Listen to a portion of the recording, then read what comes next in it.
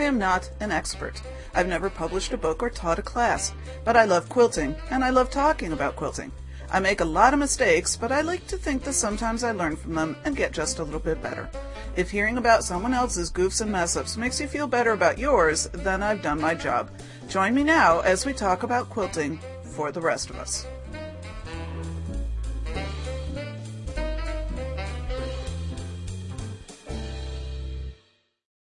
Hey, I'm Sandy and I'm a quilter, and welcome to episode 88, in which we talk pattern with Jaye. And this one is another episode that's being recorded in a couple of different pieces. Jaye and I talked several days ago now, might have even been almost a week, and then I am recording this part, my beginning and ending, and then I'm going to be pre-posting this, so it will go live when I'm actually out of town. So as you are listening to this, you can imagine me wherever I might be at the time that you're listening to this. I'll be heading off on my vacation.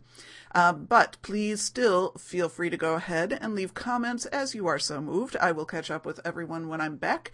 And I've had a listener already be in touch with me about her experience finding wireless free internet Wi-Fi while she was in Europe. So I plan on using her tips as well. So hopefully I will be able to be somewhat in communication while I'm gone. But frankly, I will also be doing other things. So in any case, while I am recording this, I am still in the middle of my 2-year podcast anniversary celebration. I'm having a great time with it. I'm using it as an opportunity to say thank you to my listeners, those of you who have been with me since the very, very humble beginnings of this podcast 2 years ago, and those who are just joining even now as we speak. I just am really appreciative and always a little bit surprised and dumbfounded that people are listening. So thank you so much, and I hope you're enjoying the opportunity to do some giveaways, put your name in for some chances, that kind of good stuff as well. All right, so in this episode, I'm going to be starting with the conversation with Jaye, and then I've got just a little tiny bit of a Sandy update, some listener feedback, and a few announcements to do at the end with my contact info and all that good stuff. So definitely stay tuned, but first we are going to talk with Jaye, and this is the next topic in our design series, pattern. So here we go. Okay, I'm here again with Jaye, which is always a good time. And Jaye, what are we talking about today? Hi, Sandy. Today we're talking about pattern. Ooh, so what do you mean by when you use the term pattern? Well, pattern is an element of design, and what we are not talking about is a little plastic baggie with instructions for a quilt inside. All right, so this is a different kind of a pattern than what we tend to usually mean when we say that word. Yes. So, pattern is a repetitive design with a motif appearing again and again. It's formed by the repeat of a shape, a line, or a form within a design field. And I really like that term design field, if you think of your quilt as the design field. Right, okay. It's good. And pattern is a design or designs formed by the repeat of a shape, line, or form within the design field. When a shape is repeated 3 or 4 times, a pattern is formed. Okay. And you'll notice that I keep talking about repetition. Right. Yeah, these elements and principles are all related, so I really encourage people to listen to the other segments that we've done. Okay. So in a way then, as we've done them in this order, repetition leads to rhythm, and repetition and rhythm then kind of create pattern. Exactly. That's a very good way of putting it.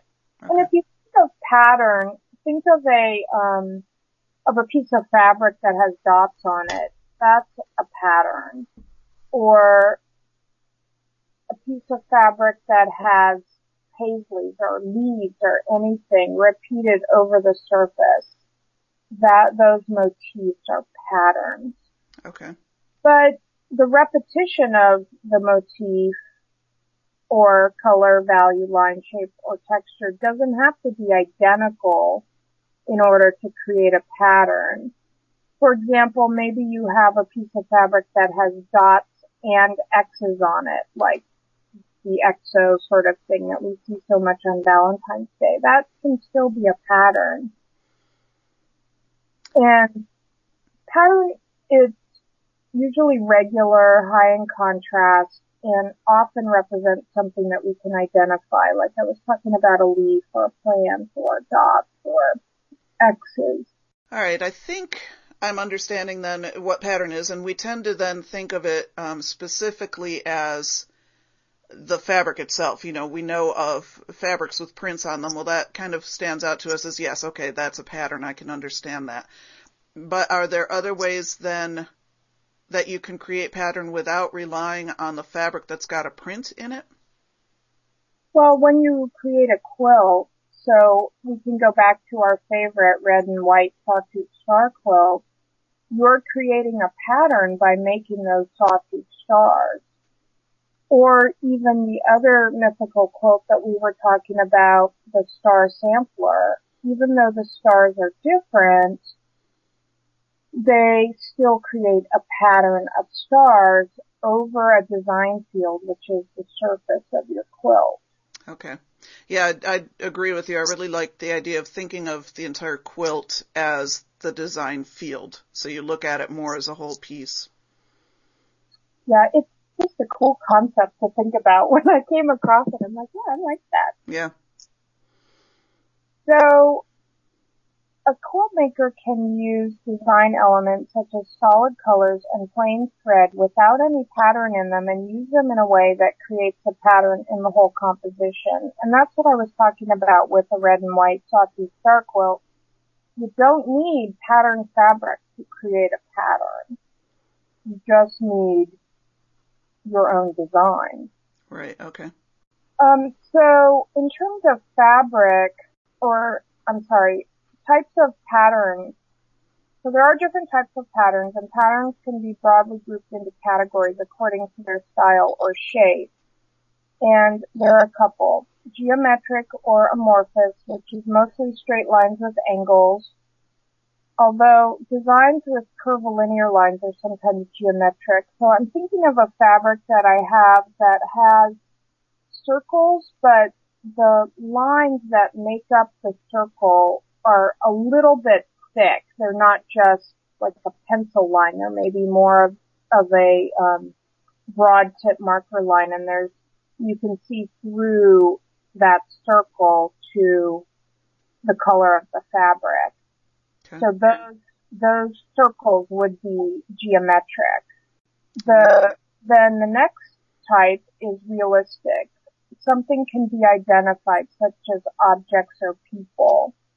And there's a lot of fabric now that has things that you can identify. We used to just see flowers and leaves and things like that, but now there's a lot of chairs, and Anila Hui has that line with children on swings and really realistic looking trees. So there's a lot of different realistic patterns out there now. And then abstract, which are simplified shapes that just suggest a subject. And there's non-objective patterns, which are abstract without suggesting any realism. So kind of watercolor brushstrokes would be non-objective. Okay. And just in terms of fabric, if fabric has a large-scale pattern, its repetitions will not even be visible when small pieces are cut for it. So that, even though you have a realistic pattern, it could look abstract if you cut it up into small pieces. And I'm thinking right now of Philip Jacobs' fabric. He has those wonderful large, kind of wallpaper-ish looking flowers. Mm-hmm. You cut them up, they're just little bits of the petals or the background and a little bit of petal, and it looks very abstract. If the fabric has a medium scale pattern, the repeats may be visible and may be a strong part of the design, even if you cut it up. So again, I'm thinking of maybe dots or stripes or something like that, or even really small, realistic type designs. I know it said medium, but I'm thinking of different size pieces that you cut. So Right. cut a 1.5 inch square, you might get a different effect than a 2.5 inch square. Right. It's really important to remember that the size of the fabric pattern will influence its readability at a distance. So if you think about the types of patterns that we talked about and the types of squares that you're using, which leads back to what I just said about 1.5 versus 2.5, think about that in terms of what fabric you're going to use, because you might want to see those flowers. Well, if you're trying to cram a Philip Jacobs iris into a 1.5 inch square, it's not going to work. Right. Right. So pattern is used in quilt making. We've already talked about that a little bit with our favorite Sawtooth Star red quilt. I think you and I are going to have to make one of those quilts. At some point, we keep talking about them anyway. We do. But there are other ways that pattern is used also. Repeat motifs on a length of fabric, and we talked about dots. We talked about stripes briefly. Philip Jacobs flowers. I love that man's fabric. Anybody wants to send me fabric, send me Philip Jacobs. Fabric pattern may be used to contribute to the unity, balance, or variety in the design, but the scale of the pattern, that is its size in relationship to the size of the pieces that are cut, will determine the impact of the pattern on the overall design of the quilt. That's what I was just saying about the 1.5 versus 2.5 inch patches. And also, when you repeat a group of designs on a length of fabric, that falls to the fabric repeat. Okay, so the reality is we actually have sort of two levels of pattern when we talk about our quilts, and we need to be aware of both levels. We have the pattern of the fabric itself, and the repeats and the scale of the pattern, etc., and how that will either enhance or work against what we're trying to do with the quilt design itself. And then there's the pattern of the quilt design and the whole design field. And so we really need to keep those two things in our head in tandem as we're working on our quilts, as it's not just, going for the pretty colors. It's really looking at what fabric will most enhance your overall design, even in terms of the print or the pattern of the fabric itself. Correct? That's what I'm hearing? Okay.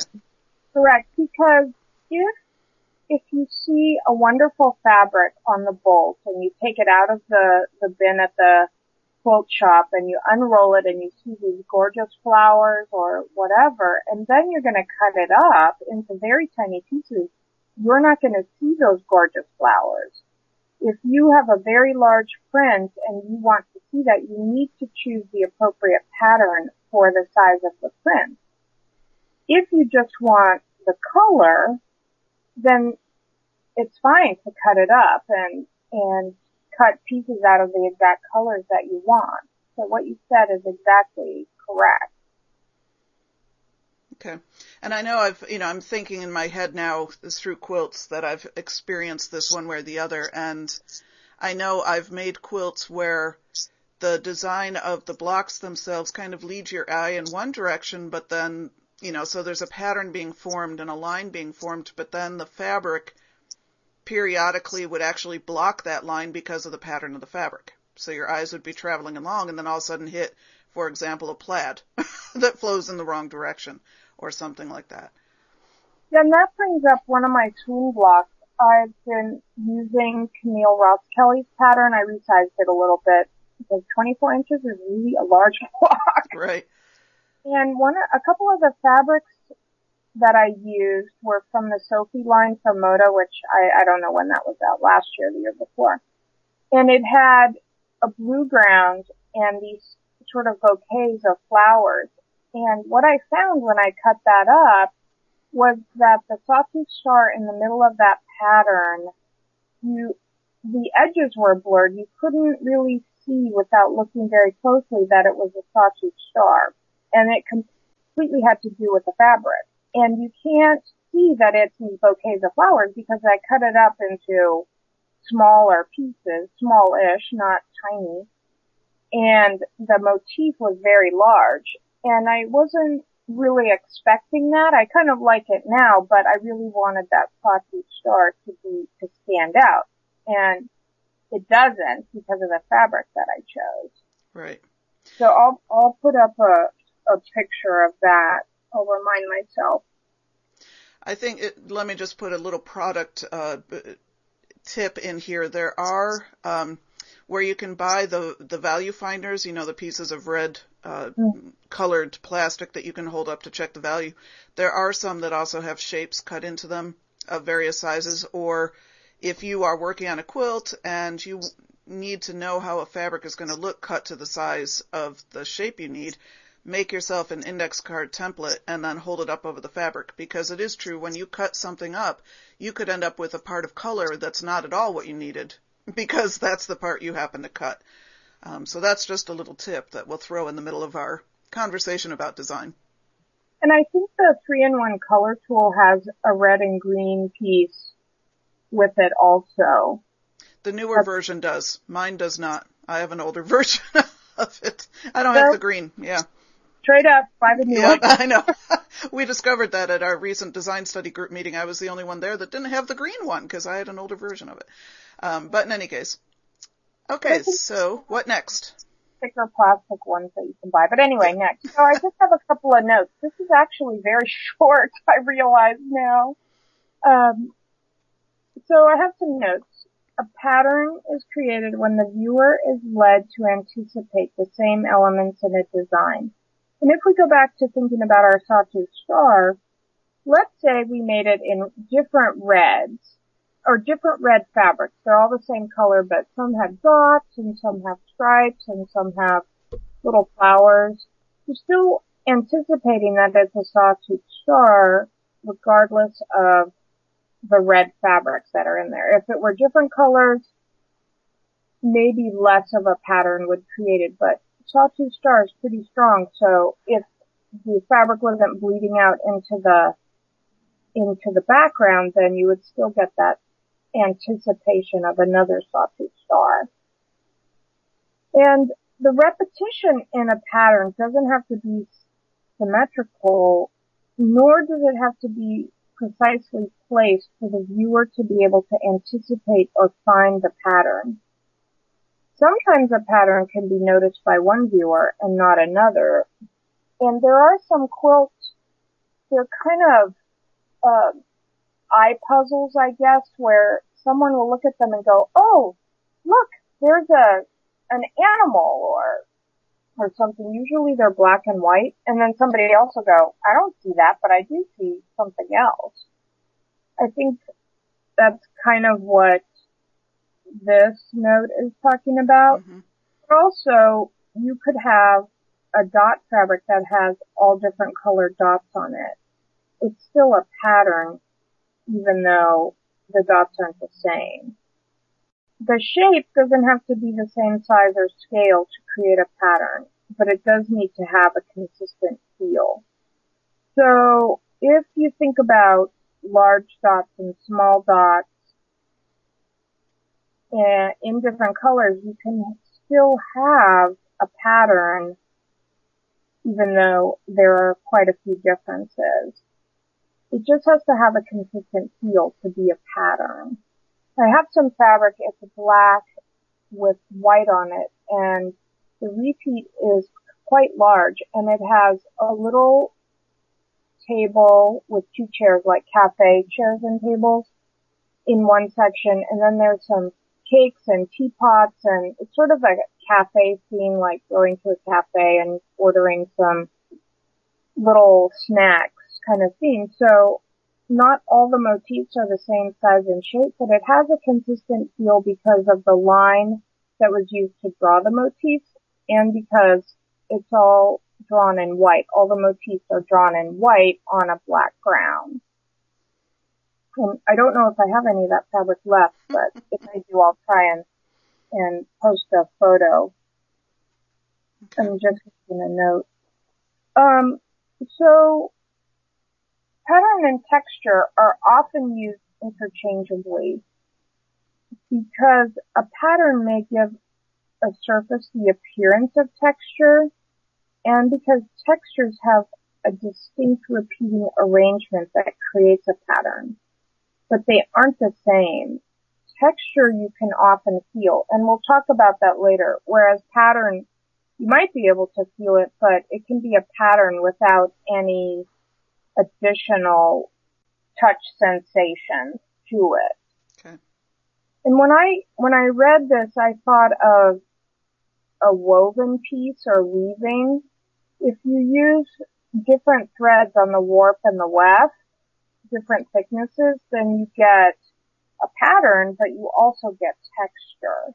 Okay. And this brings up that pattern is sometimes called visual texture. Visual texture is a pattern that you can really see, and it might have some dimensionality to it. But if you think of your fabrics, I mean, look on your design wall and you see a whole bunch of different patterns that are visual texture. And finally, the essential distinction between texture and pattern seems to be whether the surface arouses our sense of touch or merely provides designs appealing to the eye. In other words, while every texture makes a sort of pattern, not every pattern could be considered a texture. This is from the Pentak and Lauer book, and if people haven't gotten that book, go get it. It's really good. It has a really good section on pattern and texture, and I have to say that not all the books consider pattern or texture to be elements or principles of design. I was kind of surprised about that. Right. But there you have it, pattern. You're all experts now. Well, and as we've said, in some ways, this almost feels like the middle book in a trilogy, you know, that we've gotten the rhythm and the repetition kind of lead into, you know, that's the first book in the trilogy, and then we've got pattern, and then we're leading into texture. They're all so interrelated that it's sort of hard to sift them out, I think, in my head. Yeah, you really get into all of them. I mean, we've talked about shape a number of times in this segment, and we haven't even gotten there yet. Right, right. Well, and I think what that helps us to remember is that design really is holistic. You know, when you look at your quilts, knowing what each one of these things is helpful because, again, as we've said, I think probably in every one of these segments, when you can see that something's wrong but you're not quite sure what it is, you know, knowing these things helps you sort through in your mind. Well, maybe it's the repetition is off, or maybe the pattern is off. But it's really a whole piece. So it helps to know that they're all so integrally interrelated. Right, and I really hope we're just giving people tools that they can use to look at their quilts and figure out how to make them better or how to make good design choices. Well, judging by Twitter, we are. We've been getting a lot of tweets about these episodes. It's been a lot of fun to watch people kind of really think through what they're hearing and applying it either to their own quilts or quilts they've seen in other places. That makes me really happy. Yeah. All right. So I'm perfectly fine with this being a shorter episode. Again, I think, you know, people have some stuff to mull over. And you will be posting a blog entry at some point around whenever I post this episode. Right. Once again, we're recording well before these will actually be posted. So, and you'll have resource links and all that kind of stuff on your blog too, correct? Correct. Okay, and we'll work on having some images related to these issues. We didn't do so well on syncopation last time. We said we were going to try. I couldn't find anything that I thought related. That was a toughie. Yeah, and I didn't hear from any of our musician listeners. No. Our quilt makers, so you guys are on your own for that one, I guess. All righty. Well, thank you again, Jay, and we will pick up the next conversation with texture. Correct. Okay. Very. All right. Thanks a lot, Jay. Have a great day. Thanks again. As always, Jay, it is always so much fun to talk with you. And also, all the stuff that our listeners don't get to hear, all the prelim and post-lim kind of stuff that we go back and forth as we're trying to figure out what we're going to talk about and when we're going to post and all that kind of stuff. I always enjoy my opportunities to chat with Jay and really look forward to the day that we will actually be able to meet face-to-face. As usual, please make sure you visit Jay's blog at www.artquiltmaker.com to check out the notes for this episode. She always posts fantastic information to supplement what is in the episode and extra resources and so forth. Since I'm pre-posting this, I will not be able to add a direct link to the actual blog post on her blog with the information for this episode, but I will link to her blog in general, and you should be able to find it easily from there. As another tip, Jay does also usually tweet her blog link when she posts it. So if you're on Twitter, make sure you're following me at Sandy Quilts, Sandy with a Y, Quilts with a Z, and Jay, who is at Art Quilt Maker. That's just the @ Art Quilt Maker.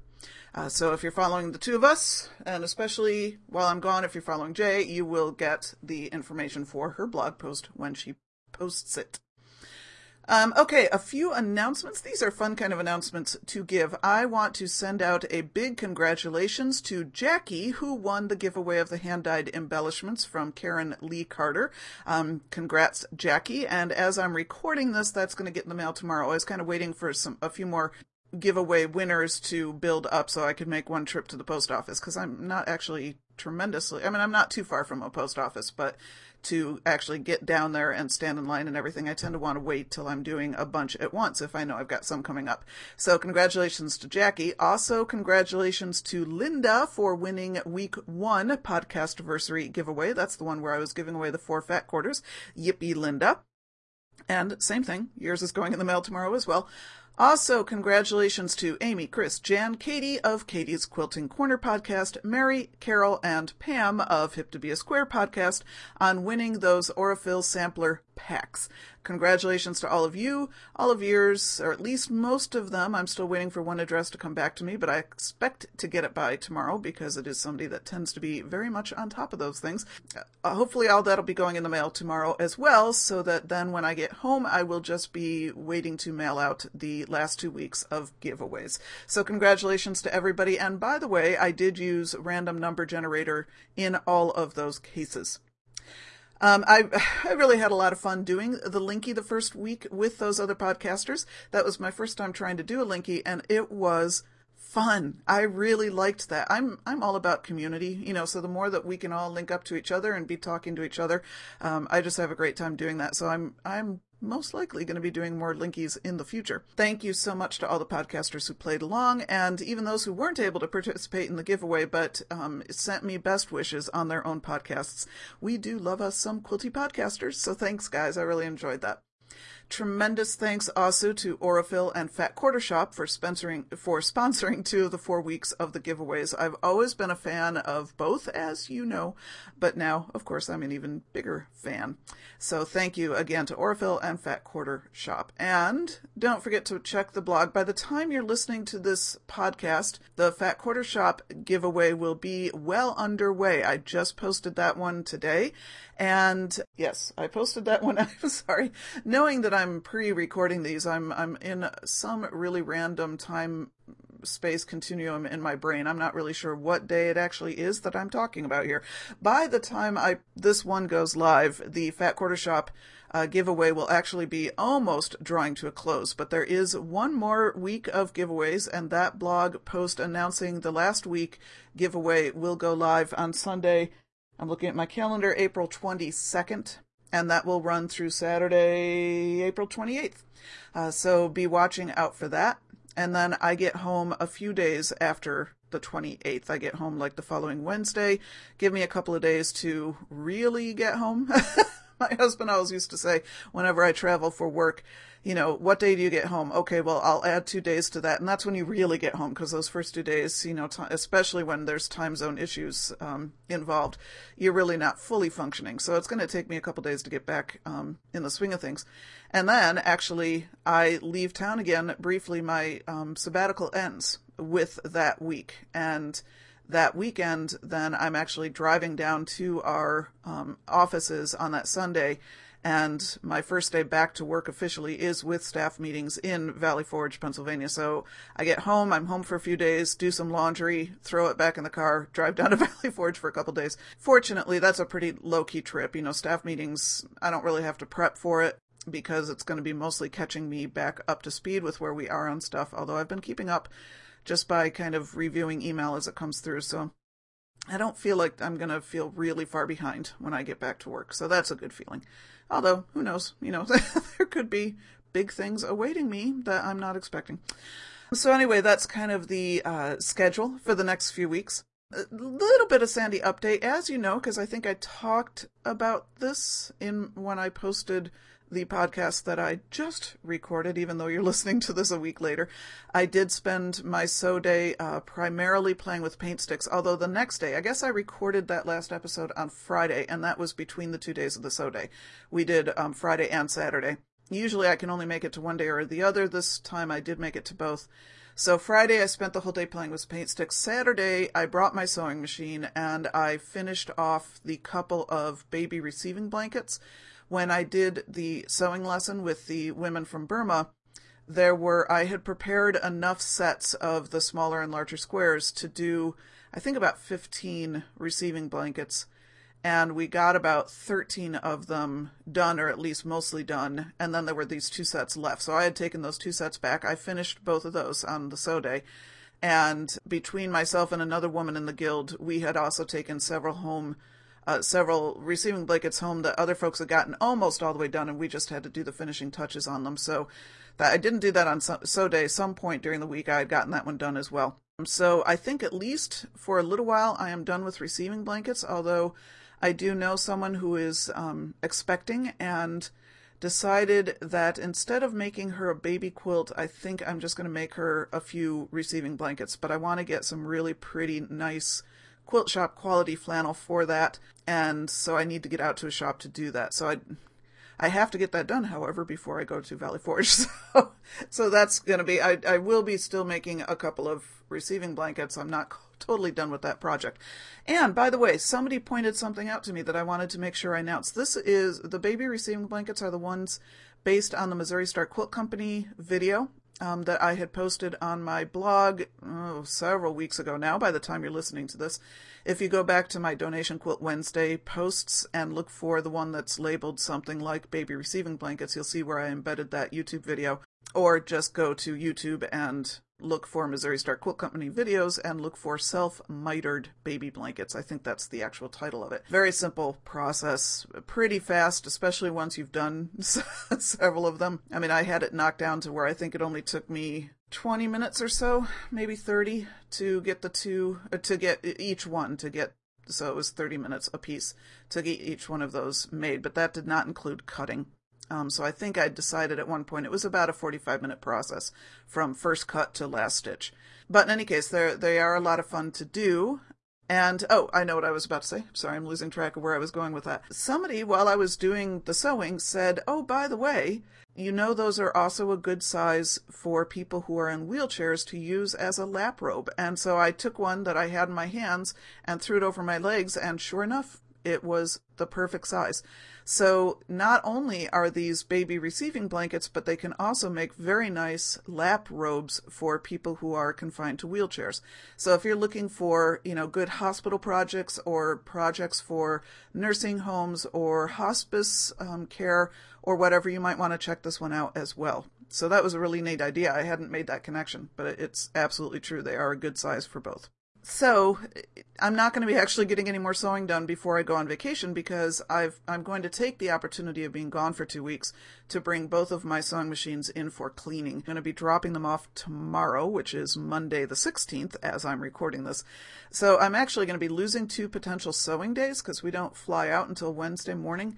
But, I know me. I'm going to be busy running errands and, trying to make sure I've got everything I need to pack and all that kind of stuff to spend more than an hour a day sewing. So I might as well drop them off Monday morning, make sure I've got that task checked off on my list rather than waiting till the absolute last minute. Plus, I've got my paint sticks to play with if I feel the urge. The only other update is on the Guild Medallion Challenge. As you know, or I don't expect you to have these things memorized. I don't expect you to keep that close a track of my quilting life.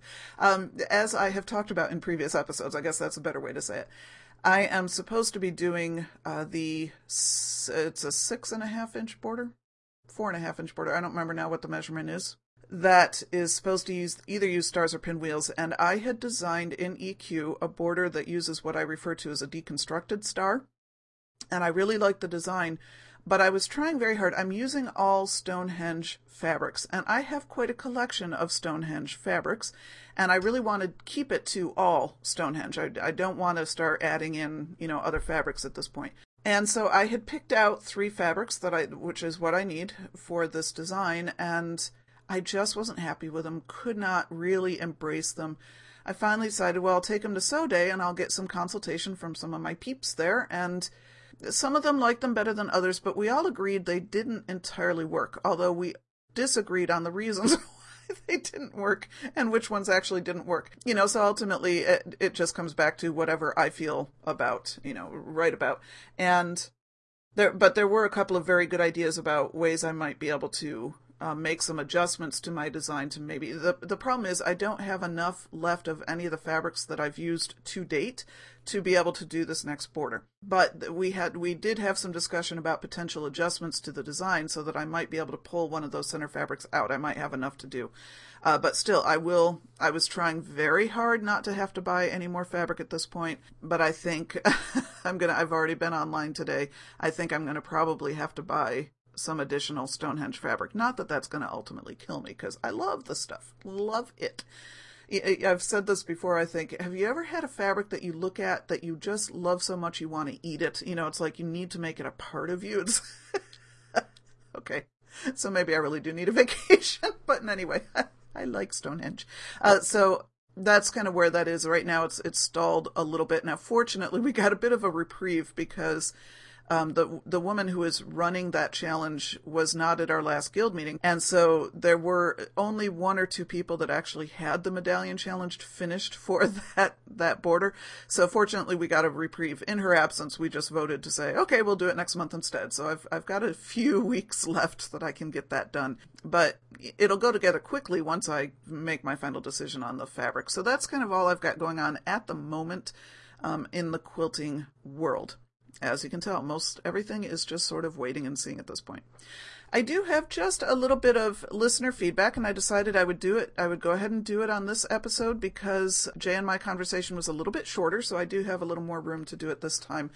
I'm not, am I doing this in any sort of order? Let me double check. I can do it in a little bit of an order. Okay, thank you so much to Holly for sending me a link. We are so good at trying to spend each other's money. While I was doing the Aurifil giveaway, she found a sale on Aurifil thread going on, and she sent me the link to it. I did not succumb, Holly, but thank you very much. It was a valiant effort to spend my money.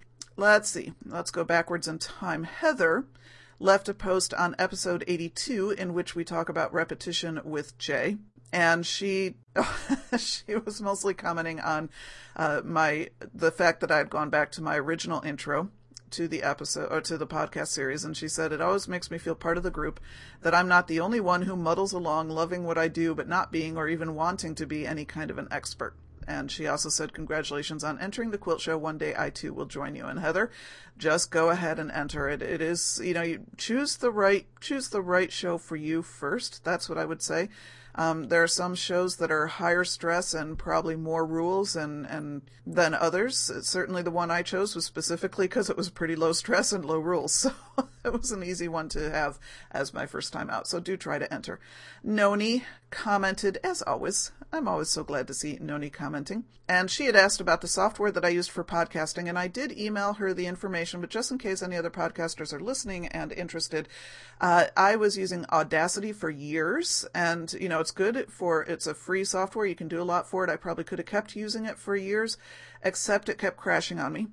It got into just a real fight every time I was doing an episode. It would crash on me. And I tried various tweaks and just finally decided, I'm not enough invested in this to make it really worth it. So I did finally pony up and buy some software. And the software I use is Propaganda. And I really, really like it. It's, part of the reason I felt okay about ponying up and paying for software is because I do the podcast also for work as well as for play. That doesn't mean work paid for the software. Whenever I do something, this is the problem with working for a not-for-profit organization. Whenever I do something that's really more for my own convenience rather than the absolute what I need to do my job, I tend to pay for it myself. But that's okay, because then I don't feel guilty about using it for other stuff as well. But it's a good software, and mostly what I like it for is for ease of use. It's more for organizational things. You create libraries, you're able to keep your files all right in one place. Every time I throw together an episode, it goes much, much, much more quickly than it used to. So there's a bit of a learning curve because it is very different in the way it works from Audacity, but I really like it. So if you're a podcaster and you're shopping around for potential new software, I would suggest you check out Propaganda. Don't know if it's both Mac and PC. I am PC based at the moment, so I can only speak to the PC end of things. Also, Noni had said both you and Frances are hooked on Sashiko, and I wouldn't say I'm necessarily hooked on it. If you've listened to Frances from the Off Kilter Quilt, she's in one of her recent episodes talked about potentially signing up for a class at why am I blanking on the name? Thimble Pleasures. Now that I've been there, you would think I'd remember it. Nice quilt shop, by the way, Frances. Good quilt shop. But they're doing a class on Sashiko, and she's thinking about taking it. And I do really like Sashiko, and it's something I could see easily using as an embellishment here and there. I'm not sure I see myself doing a Sashiko piece at any time, an actual just all-out Sashiko piece. But I don't know. I never say never on anything. Who knows what whim will get to me. So thank you, Noni, for your comments. Sherry D. commented on episode 87, in which we play with paint sticks, and she mentioned, and thank you so much for mentioning this, Sherry. I did not even think about checking the site. dickblick.com is another online resource for Shiva paint sticks. She said, I only recently discovered them because I'm experimenting with Lumiere paints on fabric. They were recommended by someone else who paints on fabric. And thank you, Sherry. I will also now want to play with Lumiere paints. Again, good at spending each other's money. dickblick.com, it's DICKBLICK, all one word.com, is a fantastic resource. I have gotten stuff from them in the past. Fantastic resource for art supplies, particularly, in our world, for paints, for fabrics, and that kind of thing. So you may want to check that out as well. Thank you for that reference, Sherry. And then final comment that I've gotten, Lindy commented on episode 87, in which we play with paint sticks. She said she's seen them but has not used them yet. Now you will. That's all I've got to say. I do also want to apologize. I found out yesterday, as I was poking away, online at my various sites, that I have not been consistently getting notifications off of my website page, off of my podcast page, when I've gotten comments. So I think there have been comments left that I have missed. And the only way I would know is if I went back in and sifted through every episode and read, found out which comments were there and compared them with whoever I actually thanked, which I'm just not going to take the time to do at this point. I do really, really apologize if you had left a comment on a previous episode and then I had said, oh, thank you to all these people, and your name was not read. I apologize. It was not a problem with the website. It was actually a problem with that email address that I had it linked to. And I've now changed that email address, and I'm hoping that doesn't happen again. I was having other issues with that email address as well. So to anybody who has ever commented on an episode that I have not thanked, thank you. I apologize for missing you, and hopefully that will never happen again. Okay, I think that's it for this episode. Again, while you're listening to this, I am going to be off in other parts. You are going to have another episode next week coming to you while I am still off in other parts, but I have to get that done tonight too. So I'm going to go ahead and leave us here. Thank you again to everybody who has commented. Thank you to those who are playing along with the giveaways. Having a lot of fun with that. I always, I ask questions for you to answer because I enjoy reading your answers. I'm having a good time. So thank you so much for that.